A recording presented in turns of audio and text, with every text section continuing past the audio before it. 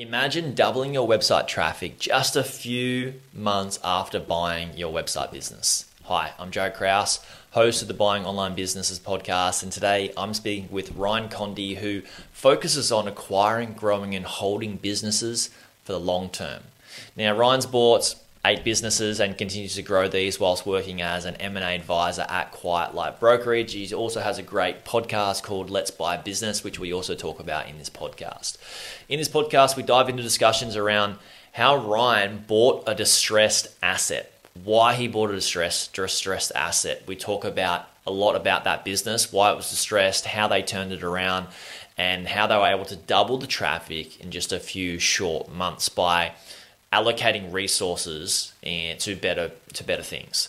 We also talk about how to partner with someone when buying a business and how to stay partners in business for the long term. Now, we talk about partnering because Ryan has an operating partner and investor in this deal that we talk about, and he's worked with many different partners on deals as well. We also talk about how they found the deal structure, how they actually bought it, what what they took over and why.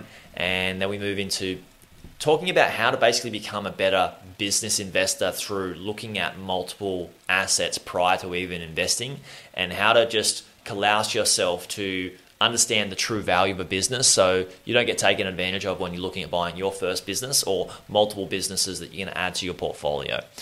We also talk about how to buy larger assets and how to build a solid online business portfolio, whether it's selling and then buying larger assets or adding on extra assets.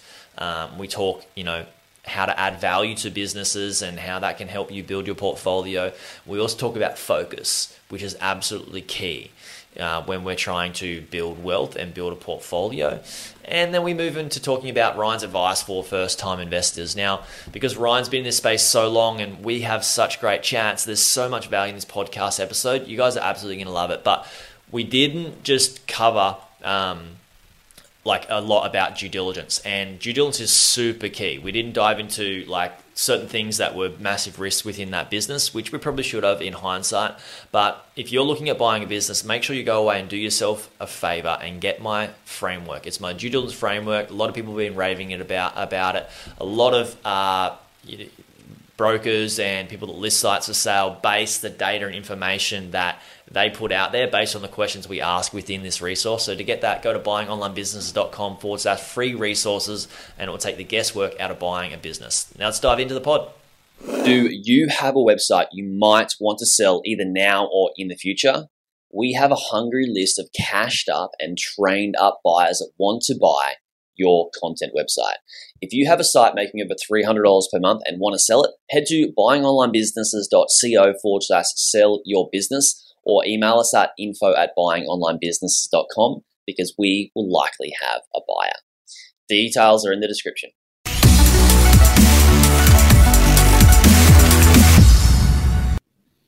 Ryan, welcome back to another pod. Thanks, Jared. Thanks for having me. I'm excited for this one. We chatted. I went away. I went to Indonesia for a couple of months, and we we're going to chat before that. So I've been anticipating this call for a while, and we got some other really cool things that you and I haven't even spoken about yet coming up with other conversations and discussions that we'll be doing with other people. So we'll probably drop that towards the end of the show. But for people listening that haven't heard Ryan yet, go to episode 149, Why Buy an Online Business, and episode 150, How to Get Started Buying an Online Business, because we had an amazing discussion there. It was actually a really long discussion, so we split it into 2 podcast episodes. And they're I'm going to be real and honest, they're some of our best value discussions or episodes on the podcast on buying online businesses. So yeah, thanks for that. Thanks, man. Now we're setting the bar pretty high, so we'll hit that here. Oh, mate, there'll be good. There'll be some good things that we dig into in this pod. And you just bought a business, so yeah, I wanted to chat about that with you. Congratulations. I mean, you bought it prior to me going to Bali, and now it's been a couple of months, so you've done a fair few things, I assume. But let's start with why you bought an online business, another one.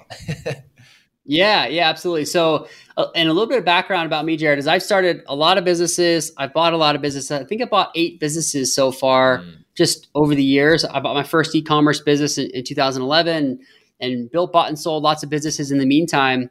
But yeah, so I've done a fair amount of deals, and the last few deals I've done have been in the content site space, and I do like content sites. My dog's joining us here. Cool. I do like the content site side because, and I know that you're a big proponent of that. You typically have really good margins. You typically don't have the costs associated with SaaS and development or acquiring customers, right? And a lot of times the content that you're creating can live for a long time. So the site that we bought is sidewalkdog.com. So it's a content site all about dogs. And as you can see, my dog just walked in and joined us, and so I like dogs. Yeah. Anyway, so this was an interesting deal, and I'll tell a little bit of just how we found it. One of the things, I don't know if you've seen this too, Jared, is the longer and longer you're in the industry, you just end up meeting more people, and more people understand what you're trying to do, and you understand what they're trying to do. And there's a lot of just handoffs. And one of my friends, he's into content sites, and he's like, hey, this business is not doing so well. They hit some rough times. They're looking to either sell or shut down or something like that. Would you be interested? And so without that intro and without the many years of having spent time in this space, I probably would have never known this business was for sale, right? This business had struggled under its current operating structure, and it was a content site, but maybe being operated more as like a traditional business with like a physical office and employees that were all US based, and it was all tied to that. And so I was introduced. They needed a quick sale. And, as you know, Jared, the more and more you look at online businesses or a very particular niche, whether it's a plumbing business or whether it's a content site, you get really good at identifying what you can do better, what was worked and what hasn't worked. And in a few minutes, I looked at this business and I thought, hey, I can do a lot of things to fix this business. And we ended up coming up with a deal. This is one of those deals where we had to do really fast due diligence, like, sub 2 weeks, right? Mm-hmm. So that might scare a lot of people away, but there were a lot of moving pieces. But after you've seen a lot of these businesses, you start to understand and you can digest the due diligence really fast. Jared, I have an operating partner also named Jared, and he's very good on all the things that I'm not good at. So, the SEO, the content, automating the content creation with several different writers and that process and what that looks like. And I sent it over to him and said, hey, what do you think about this business? He messaged me back in like 2 minutes. He said, this is awesome. Here's what I like about it. And we were able to move forward pretty quick. And, I'll pause there, Jared, and we can dive into other aspects of the business and other parts of it. That's great. Congrats. So when you say you had an operating partner, is this somebody that you were already working with on another business in your portfolio? Yeah, good question. So I have an operating partner that I do all my content sites with. Okay. And him and I used to work together on a previous business. And he came highly recommended from one of my close friends. So this is probably 3 or 4 years ago. I had hired him just to do some SEO work and some content work on one of my sites. He ended up being just world-class and just awesome to work with. Brought him on as a partner for that business. And then now him and I, if there's anything in the content space, we typically will do it together. So I was able to work with him as an agency, really liked working with him. He liked working with me, or at least he hasn't said he doesn't, right? So then we moved forward. We were partners on another site. And then moving forward, this deal came about. And we've done some other stuff together. We've done our other content sites. And so when I say he's an operating partner, he brings a lot of the skill sets that I don't have, and I'm putting together the deals and finding the deals and some of the skill sets he doesn't have. But him and I have probably the utmost trust and the utmost, but like the similar direction of what we want from particular businesses. And we had some very frank conversations early on before we bought the business of what did we want in this business? How much time could we put into it? Where did we see the growth opportunities? So we made sure that every single project that we're working on, we're aligned, right? Because neither him or I are full-time on this business, but that wasn't the expectation going in. I think that's a critical piece. And luckily I've been able to work with him on many other projects for several years. So this was just an easy one to step in. And the next content site that we find, we're going to do it together, right? Like it's just, we have a partnership now that I think will last for many, many years. That's amazing. Congrats. That's really cool. That's what I'm trying to instill in people that are purchasing businesses through our work, that hopefully they gain enough trust that they hand over the business to us to help them grow it through what we launched just a couple of weeks ago is our own SEO agency service. That I didn't know that. That's awesome. Yeah, I'll have to send really some stuff fun. over to you. We've been doing it in the background for many months, like 6 months, and I've been working with them even longer. And we've been working with a few businesses that we bought in the community and gotten great results. And I just wanted to prove that they were really good before we launched anything to the public and tested it out. So yeah, I think it's so important to have those people in your corner when you're going to buy a business, because then you've got confidence. You're like, okay, I can buy this and I've got somebody that I trust I can work with to grow it as well. And we're going to go down the same direction. They're going to do good work and get great results. And it's helps you be more confident in your investment strategy, right? Would you say that has added so? Oh, 100%. Because I probably wouldn't have bought this business had I known. I think I lost you there for a second. I probably wouldn't have bought this business had I not had him as a partner. Because and I don't know if you've seen this with your clients too, but when you have that partner that brings all the skill sets and the knowledge that you don't have, you have so much more confidence moving forward that things are going to work out. The growth opportunities that you're seeing or the weaknesses that you're seeing in the business can be fixed. And I have a level of understanding on SEO and link building and all the strategies around that to sound really smart to my mother, right? But when you get into the actual implementation of it, there's a different level, right? I understand why we do certain things, I understand why it works, but the actual implementation is another level. So I would highly recommend that type of partnership for any of your listeners.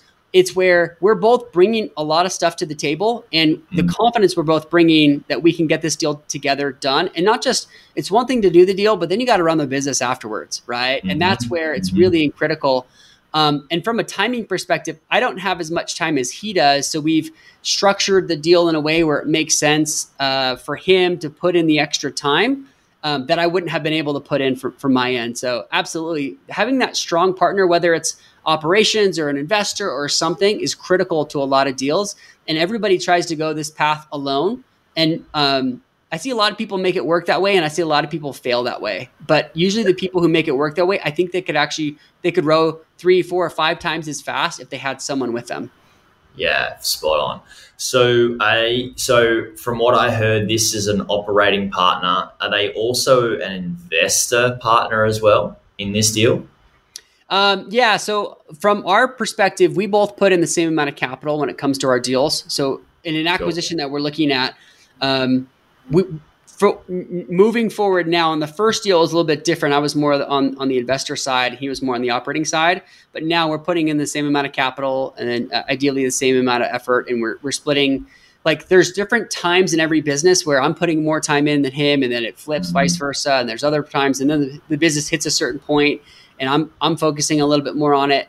And one thing that's really important, I felt like with my own partnerships, and I've probably had 5 or 6 different partners with lots of different businesses, Jared.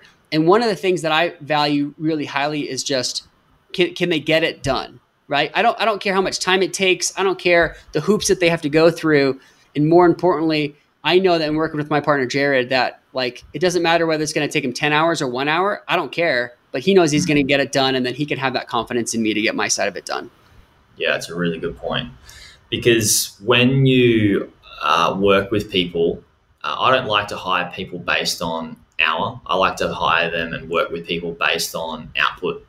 And if somebody, performance, like if somebody's going to take 10 hours to do something or 1 hour to do something, I'd still like to pay them, what they're worth. If it's worth 10 hours of their time, but they can do it in one, pay them. Right?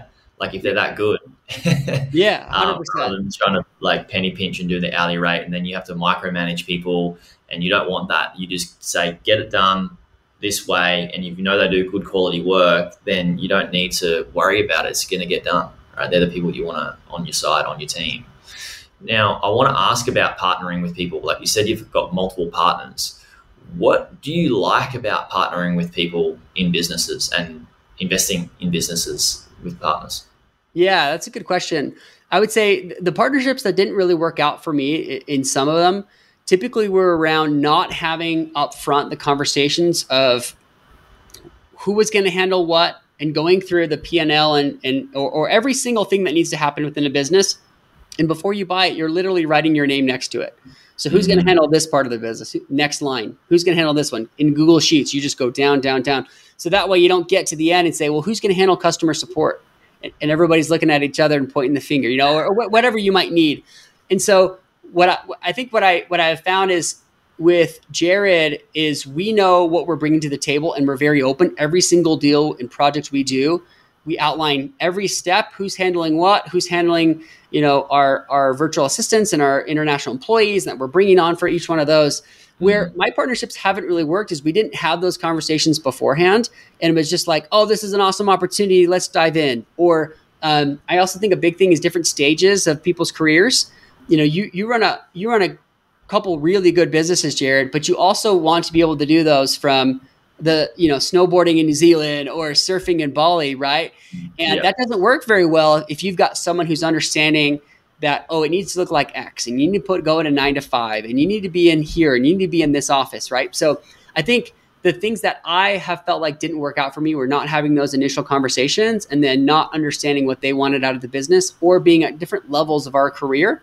And even just, you can be different ages, but you're wanting the same thing out of that business. And a lot of times I find that usually around, do they have, are they married? Do they have kids? Are they all the same size, like same trajectory in terms of timing? And some of it's age, but it doesn't always have to be. It sometimes just makes it a little bit easier. And so that's why when I've worked with lots of different partners, some were great and some didn't work out that well. But when I started working with Jared, I instantly knew we were going to be on the same page with almost everything. But then if we're not, we can hash that out really quickly. So that's why I like working with partners is we can row so much faster, but I've also gone through partnerships that didn't work. And I think a lot of times you're only hearing about the negative partnerships rather than the partnerships that were just world-class and, they continue to scale because, the world loves bad news. So they all want to hear about the bad partnerships, not the good ones.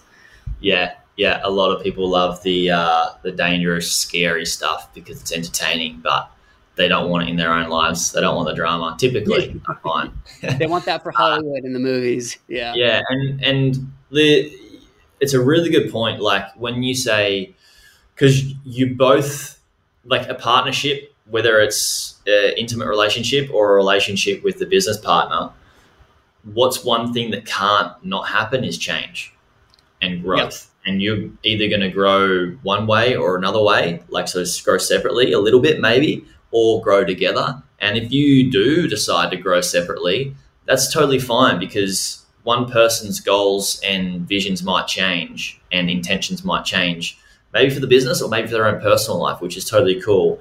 So what I like to add to what you've said is make sure you have a really good worst case scenario agreement that if we both want out, what does that look like? What do you take? What do I take on, like, in terms of assets, in terms of work, liabilities, all that sort of stuff? First right of refusal for purchasing it.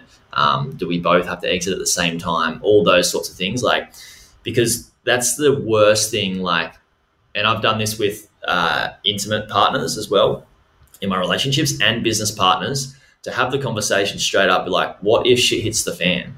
What do we do? And how do we handle it? So we have talked about it and we've come to an agreement early, whilst we're both level-headed and we're not fuming and, steam, coming out of our ears, if it gets to that stage, because typically it gets to that stage if there is uncommunicated issues or uncommunicated discussions, which is super important. And that's one thing that I would add as well is communication throughout a partnership's so vital. But yeah, that worst case scenario exit agreement, pretty key, right? Yeah. So we had an operating agreement, and even though Jared and I have been partners on other deals, we had a new operating agreement specific for this project and this business, right? Because things change, right? There's different assets to divvy up. There's different pieces of that puzzle. And absolutely, we went through a lot of scenarios. Now, as a whole, you can't possibly think of every scenario or what the future beholds. But as long as you're having those open conversations, then it's easier to have a starting place, and you're not starting from like, well, I thought you were doing this and I wanted this. And, and then you don't point fingers. Or just last week, we had some adjustments that we needed to make to the operating agreement because we're like, hey, moving forward, it should look like this. And he was like, yeah, I agree. And so we ended up adjusting the operating agreement as we were moving forward to adjust with the different business growth and what we felt like was going to happen. I love that. I love it. That's that level of communication that you can both come to the table like, well, this needs to change a little bit, this needs to change, and not have the fear of like, what are they going to say? Are they going to like it? Are they not going to like it? If you don't speak how it feels for you and how you think it should go, then that can create resentment towards the other person. And the more that builds up, the worse it is when things part. It's a downhill spiral. Like you said, with any partner, intimate and business partner, it's a downhill spiral. So yeah. I love it. So that's partnering, guys. So much good things we talked about in there. So you found this deal through obviously just being in the space, looked at it with your partner, jumped in, bought it. It's a content site. It's in the pet space. What sort of deal structure did you do? Yeah, good question. So I want to talk about the deal structure, and then maybe before I talk about the deal structure, that's kind of in line with what we were talking about when we were evaluating the business and due diligence. One of the things is we needed to move really fast, and in looking at the P&L, they had a very expensive tech stack, and I think that's where experience comes into play. And then leaning upon my partner, who's done some automation around content sites, not AI stuff, but more of just like, how do you streamline the tech stack of just a WordPress site, right? It probably had anywhere from $7,000 to $10,000 a month in a tech stack cost, which is quite high. You're raising your eyebrows. It was very high, and we felt like in a conservative setting we could get it down to $1,000 a month. But if we really pushed, we could get it to like $300 to $500 a month. And so there were certain things that allowed us to look at the business, and very quickly we could start crossing off. I took their P&L and I basically got rid of all the costs that I didn't think we need and put in the new costs that I felt like we need. And we didn't need the business to grow. We just needed the business to be more efficient. And so that was probably one of the deciding factors. And then we started laying over what we thought our potential growth could be. And it was like, okay, this is a no-brainer. We better buy this, right? Deal structure. So we went in 50-50 with my partner. Like I said, we basically structured the deal where he put in the same amount of capital as I did. And our whole goal was, can we turn this business around in 30 days and pull all of our capital money in? So we put some money in to keep it floating. The business had some debt on it, and we ended up just absorbing that debt. We took over that debt. We felt comfortable with that. We liked the percentage rate. It was a fixed rate. It was over a really long period of time, and it was with the U.S. government. So because of that, it had a lot of great things that we liked, and it was rare. This was actually during COVID, the U.S. government issued certain types of debt that they only did during then. It was sort of disaster loans. And so it wasn't actually through any bank. It was actually through the U.S. government. And because of that, the interest rate was super low. So we ended up just taking over that so the business didn't have to go through bankruptcy. And we put some money in to keep it afloat for what we thought might be 60 to 90 days. And eventually we pulled that money out and started building the business and cutting those costs and focusing on, the revenue creation of good revenue. Because not all revenue is good. Some revenue can take up a lot of time, and then we were able to cut costs on both sides. So we sort of were cutting from both sides there. That's cool. So, are you saying you took on that debt, or you sort of paid out that debt? So, and also, what percentage of debt did the business have? Yeah, so it had a pretty significant amount of debt compared to its current financials, right? It probably was never going to be able to pay it off with its current financials. But when we looked at the financials, we were really confident that we could take it profitable without any growth. And with growth, we're like, this will be great. This will be a home run, right? And so we ended up just absorbing that debt. We didn't particularly want to pay off that debt because we felt like the interest rate was really low. And part of the reasons why this business was eventually going to go to bankruptcy. It was a great business. There were a lot of great things about it, a lot of great previous employees that had been laid off. that we felt like we could bring on a contractual basis as contractors. And we also didn't, you never want to see, I don't know how it works in Australia or other countries, but the bankruptcy process is, it's a good thing to have, but it's also not very fun. Like it can set you back many, many years. You'll never get a loan again. You'll never get a tax refund from the government. You'll never, you're 7 to 10 years out from getting a mortgage. If you wanted to buy a house, there's a lot of downside to it. So part of our pitch to her was, let's take over your debt. You won't have to declare bankruptcy. And so essentially we paid for the business by taking over that debt. And at the time, it really wasn't able to make the payments. But like I said, just with a few tweaks, we felt like we could significantly reduce the tech stack. And then we had some really good growth opportunities that we felt like they weren't doing. So that's minimizing that $7,000 a month in that tech stack. Sounds like a huge win.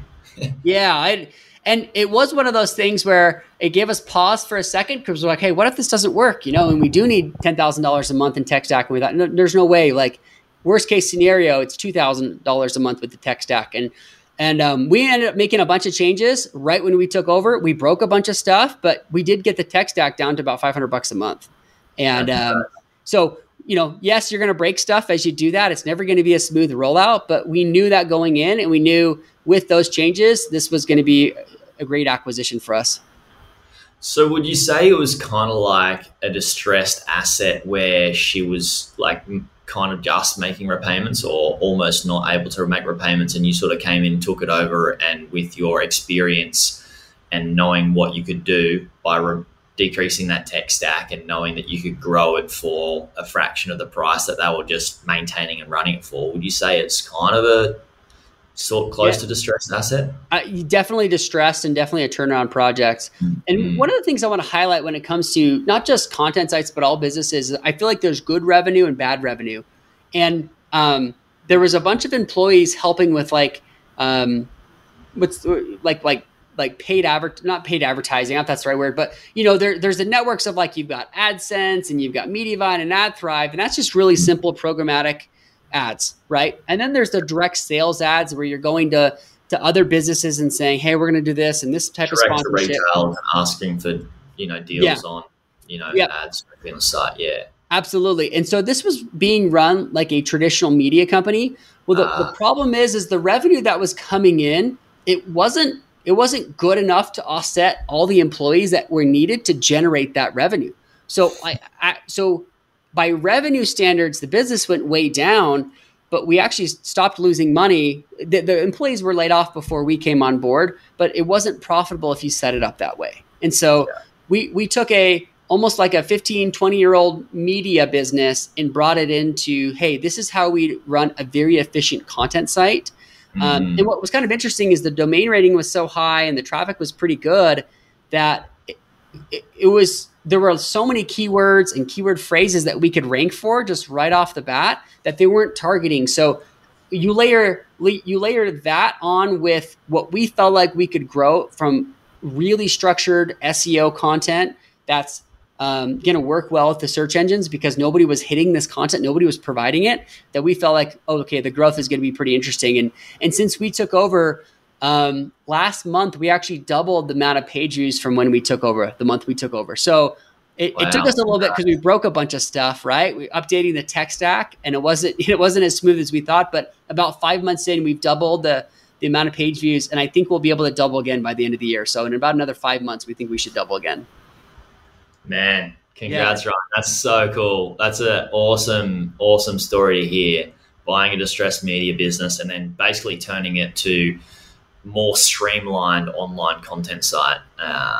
And in, like that with a high DR, and they're not ranking for content that you could easily rank for, like have at it, right? That's so cool. And everybody, and I think too, when you're evaluating a business, you're going to look at the revenue and say, we want the revenue to be the highest. Well, revenue doesn't necessarily mean profit. And when we found out what was associated with the cost of the revenue, it turned out to be that it wasn't profitable. And so it was so much work to get some of the revenue that by just cutting out that revenue and cutting out those costs, we got way further ahead. And then we're able to focus our resources on other areas of the business, like these low-hanging fruit keywords and keyword phrases that now we're starting to rank for. And we've we started launching some of this new content, and Jared, within 2 weeks, we're on the front page of Google with a lot of these new articles, right? So part of it is just taking the resources and energy being directed in the wrong direction with bad revenue, and actually putting it towards good revenue and, good content that's going to continue to drive more revenue.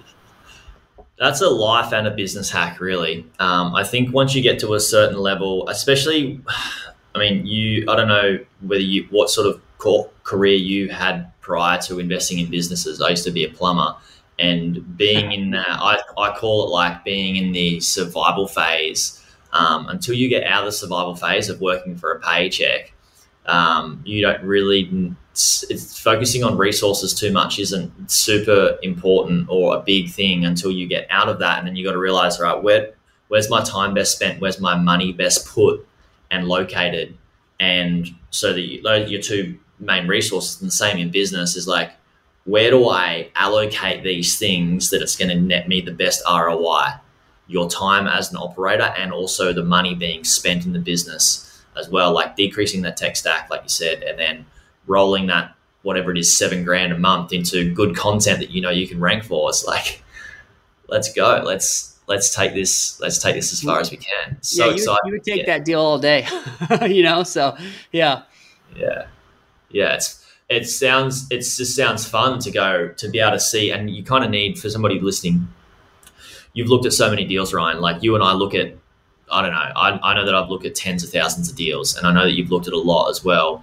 And when you see these things, initially you can be like, oh, that's a lot of work.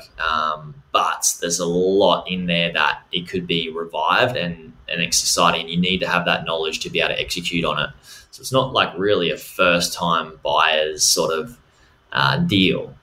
But I do want to ask you, what would you advise, like, for first time acquirers? Like, what are some things you would advise them to understand and know a lot more about and do when they're going to go and buy their first acquisition? Yeah, I would say one thing that was paramount here is, like you said, I've looked at thousands of deals like yourself, and I'm now at a point where if I looked at a plumbing business, like maybe the one you used to work for before you went down this awesome path, I wouldn't know what I'm looking at. I'd be like, I don't know, do those wages seem high? Do they seem low? Does the fuel for the truck seem high or low? I wouldn't know. But if I looked at 20 of those businesses, I would start to figure out really quickly what they're doing right, what they're doing wrong, if the percentages are off.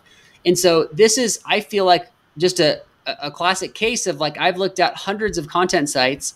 And so when I saw certain areas of the content site of, hey, I know I can cut these costs, my partner comes in, Jared, and he's like, hey, I can grow this, this, and this, and these are the keywords that we need to rank for, and I think we can double the traffic in X amount of months. And we start layering those over, and all of a sudden it's like, okay, this is a world-class acquisition.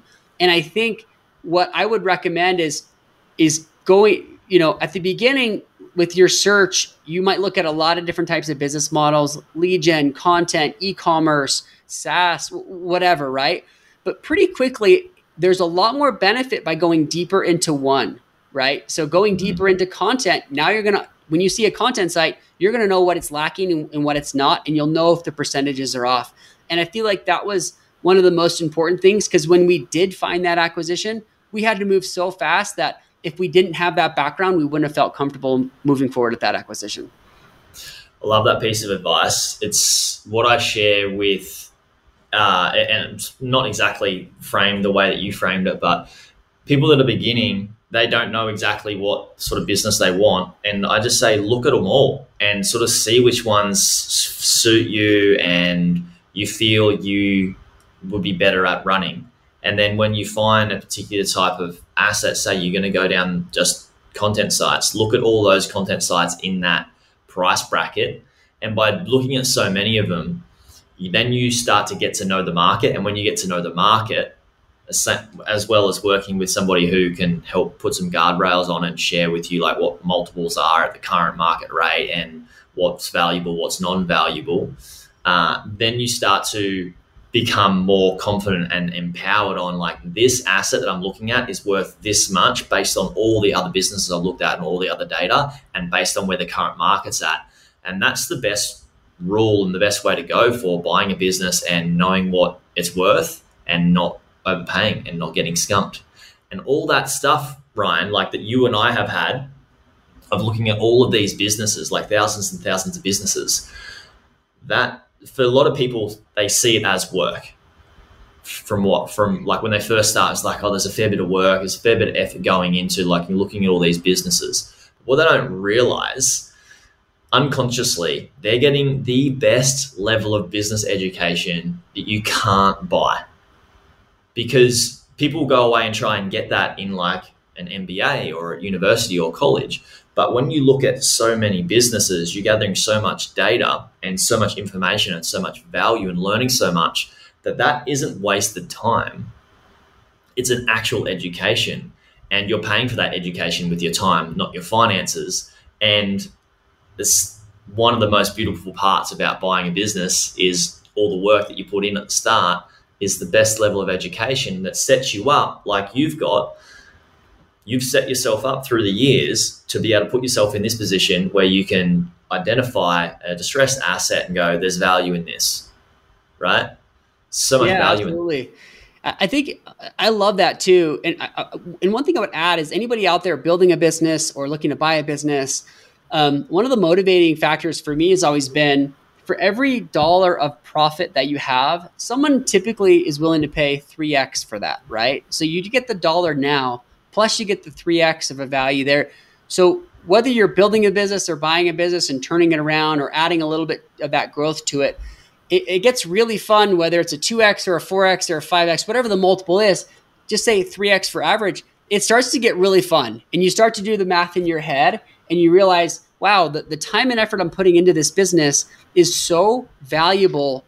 It can be a pretty big chunk of your net worth really fast, right? And I think that's what people sometimes forget, especially when they're in that grind. You know, you said something, this is an education, and this is, the School of Hard Knocks and MBA. I would also say too, you have you think this is fun, right? Like you look at P&Ls and you're like, I love this. I love doing due diligence on businesses. To me, that's like play. It's like, would I rather watch Netflix or rather just dive into another business? I would, except my wife would think I'm crazy and she would, never want to hang out with me, right? So we do watch the Netflix stuff. But that's what I mean is like you have these motivating factors. And one of the most motivating things is the lifestyle that comes back from ownership or even exiting a business. And if you think about every dollar of profit you have, you're getting paid that dollar plus the $3 or $4 or whatever that value is that you're creating if you were to turn around and sell that business. And all of a sudden, that 3.5 or that 4x, it's the dollar now plus that $3 to $4 that you get down the road. It's pretty awesome. Yeah, that compounding effect is phenomenal, isn't it? 100%. Yeah, so that's a really good piece of advice. People thinking about long term when they're buying a business is like that exit is, and how, like, let's frame that up for somebody that say somebody's bought their first business and they've just gone and got to a point that they've grown it over a year, maybe 2 years, and they want to increase their, portfolio. With the people that you work with and talk to that are selling businesses that have, these larger portfolios, it might be, 7 to 8 figure portfolios. What would you say is the next step for somebody wanting to grow their portfolio? Is it their option of like selling that business and buying a better one, or taking some profits and buying another one around the same price? Like, what would you suggest is the best way for scale in terms of using the resources best to grow a solid portfolio? Yeah, that's a good question. And I usually find that people who sell, they're like the next buyer in line. They go sell their business and all of a sudden they go take their vacation, realize they need to be working on something, and they go out and buy another business, right? They buy a bigger one or a different industry. It really just depends on what their exit goals are. I've talked to a lot of people that when they sell, they will put it into a home, right? They want to buy their primary residence, or they want to put it into a second home, or pay off their house because that's what makes them sleep better at night. I think you and I would probably agree that like we use cash flow to buy more cash flow. So yes, that's the way I view it. And I always, try to push people like, well, how does this money work for you? Can you get it to buy more? Right. When I think about building portfolios, and I typically see two types of portfolios that work best, and one is e-commerce and one is content. I've seen a lot of people do it in SaaS.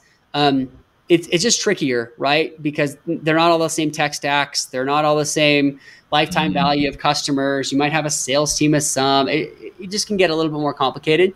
So when I typically see e-commerce roll-ups or, building a portfolio of e-commerce brands, you get really good at, Shopify, or you get really good at Amazon, and then you start adding pieces onto them. Or you go buy, say you're good at Amazon and you go buy a business that's good on Shopify, but doesn't have an Amazon presence. Well, that's your value add, right? And then all of a sudden you're adding that in. I've also seen when you get to a certain size with e-commerce, you're already paying for someone to run your ads. So adding in another portfolio company, you just have that same person running your ads on Facebook or Google or TikTok or wherever you have or YouTube. Or you have a warehouse and you have, an extra 10,000 square feet of space, you can, add another e-commerce brand and plug it right in, and your costs actually don't change that much. Now let's flip it on the content side. Usually what you're good at is your SEO. You're really good at generating good content that is going to bring customers in, right? Not customers, but like visitors or whatever. And when it comes to that aspect of it, I find it's better to stick with what you know. Like if you're good at lead gen, another lead gen business could be pretty awesome. Or buying a content site that should be doing lead gen but isn't, and then you're plugging your expertise in there. On the flip side, it's like if you start having a lead gen site / content site, and then a content site over here, and then a different business model and content over here, I feel like it's a little difficult and they don't necessarily talk, and your team doesn't have the ability to work across. Whereas if you've got a content site, and one of the reasons, like with this Sidewalk Dog that we bought, Jared has managed dozens and dozens, if not 100 plus writers over his career. So we knew very quickly he could have an automated process to manage our writers all over the world, with an automated process, they could take the articles that they wanted to write and the topics, and they would immediately get uploaded after they wrote it and get sent to the editor, and the editor could immediately push it to WordPress. And that process and that flow, he's already built a dozen times. So when we look at content sites, we want to do something where we can streamline it and cut costs. So when you're adding a portfolio, in our sense is we're not looking for a lead gen site or an e-commerce business to plug into it. We just want to plug in something else that can build with our system. And so even if it's not dog related, we can now apply all the learnings we've had with scaling our content and our writers to that niche. It could be plumbing or home improvement, but we now have this back-end operational system that we're just going to plug into the next one. Spot on. And that's what my goal is with Bob, our business here, is where people can buy a business, hand it over to our team to grow it with the SEO service. And then at the same time, I'm helping a lot of people build out different parts of their business, particularly for content sites. I'm helping them build out an email marketing arm where they can start to earn just as much revenue from their email list through some pretty cool ways that I won't share here in this pod. Just through email marketing. You got to sign up. And then yeah, we can talk about it after this call if you like. And then so they have the option to grow that with our team, leave it with us, do a little bit of work themselves with the email marketing, and then they can either sell it and buy another one, or just buy another one and do this exact same process. And the two skills that I want them to get really good at is identifying great business to buy, number one. And then number two, like one extra add-on, which is typically email marketing, because it can be done with content sites, SaaS, and with e-com.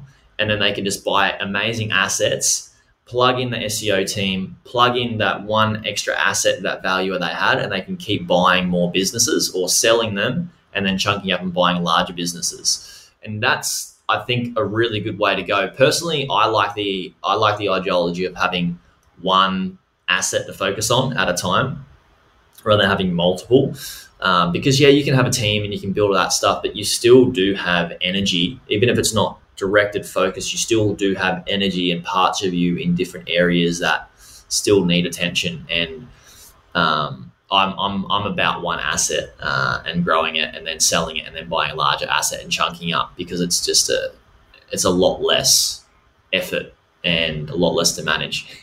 That's a great way to think about it. And I think, as entrepreneurs, we get the shiny object syndrome, or like you're chasing the next squirrel or whatever.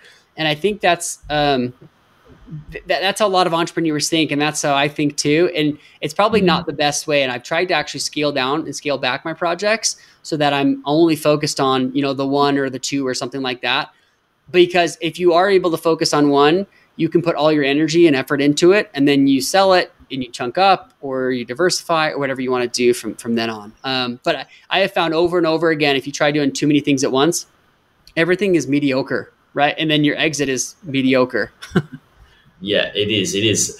The businesses are mediocre. The exits are mediocre. And one thing before you even get to those mediocre exits and businesses is if you've got 3 businesses and you've got income from them all and you're just putting that all income into like one basket, like it's really hard to determine this, I'm going to spend this much money on this business in this growth area, and then maybe that'll be taking me away from this other one. So it's just so much better to be like, yeah, cool. This I'm prepared to spend this amount of money on this one business in that growth area, rather than having to divvy it up. And yeah, it's like I think you can grow faster with focus, laser focus.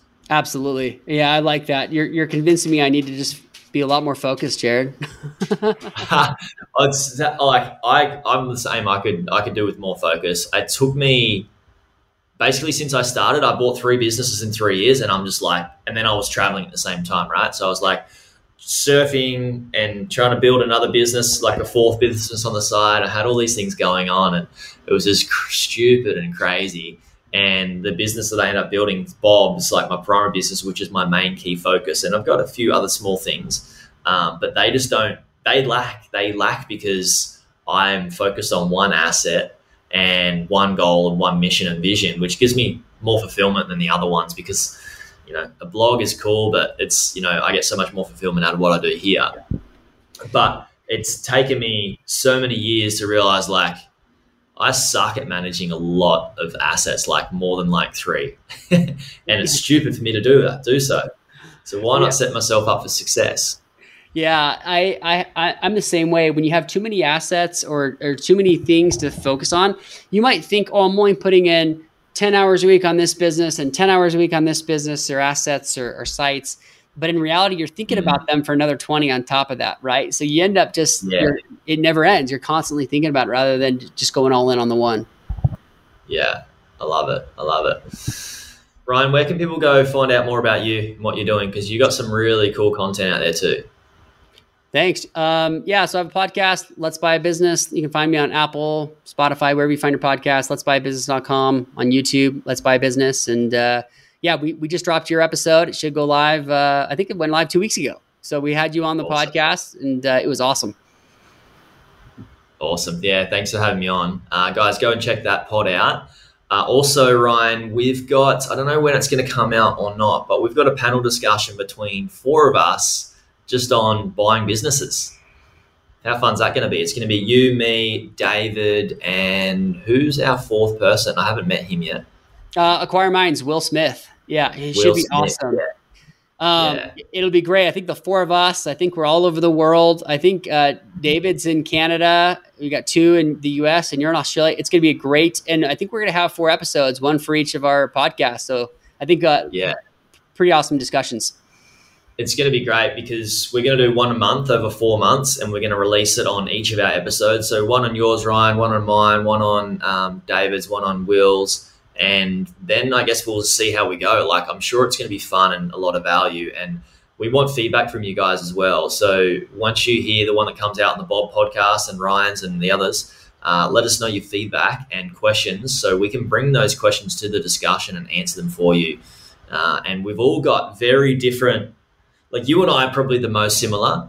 But David and Will, like, in the very traditional Main Street businesses, like almost no online. Yeah, it'll be a fun discussion. We're probably going to end up doing deals together, I reckon. yeah. We'll have a little investment fund here. We'll throw together. It'll be fun. You don't want me operating it. I'll just tell you that. Sorry? You don't want me operating it. No, me neither. Like, let's get the pros in. Yeah, we'll bring the pros in. We'll bring the other Jared. Yeah, exactly. Everybody that is listening, thanks for listening. I typically don't ask you guys to do anything, so I'm going to hit you up and say subscribe. Hit the subscribe button. Share this pod with somebody that is thinking about buying a business. the gift of giving. And I'll speak to you on the next one. Thanks, Ryan. Appreciate it. Hey YouTube watcher, if you thought that video was good, you should check out this video here on the 2 best types of websites beginners should buy. Or check out my playlist on how I made my first 100K from buying websites and how to do due diligence. Check it out. It's an awesome playlist. You'll enjoy it.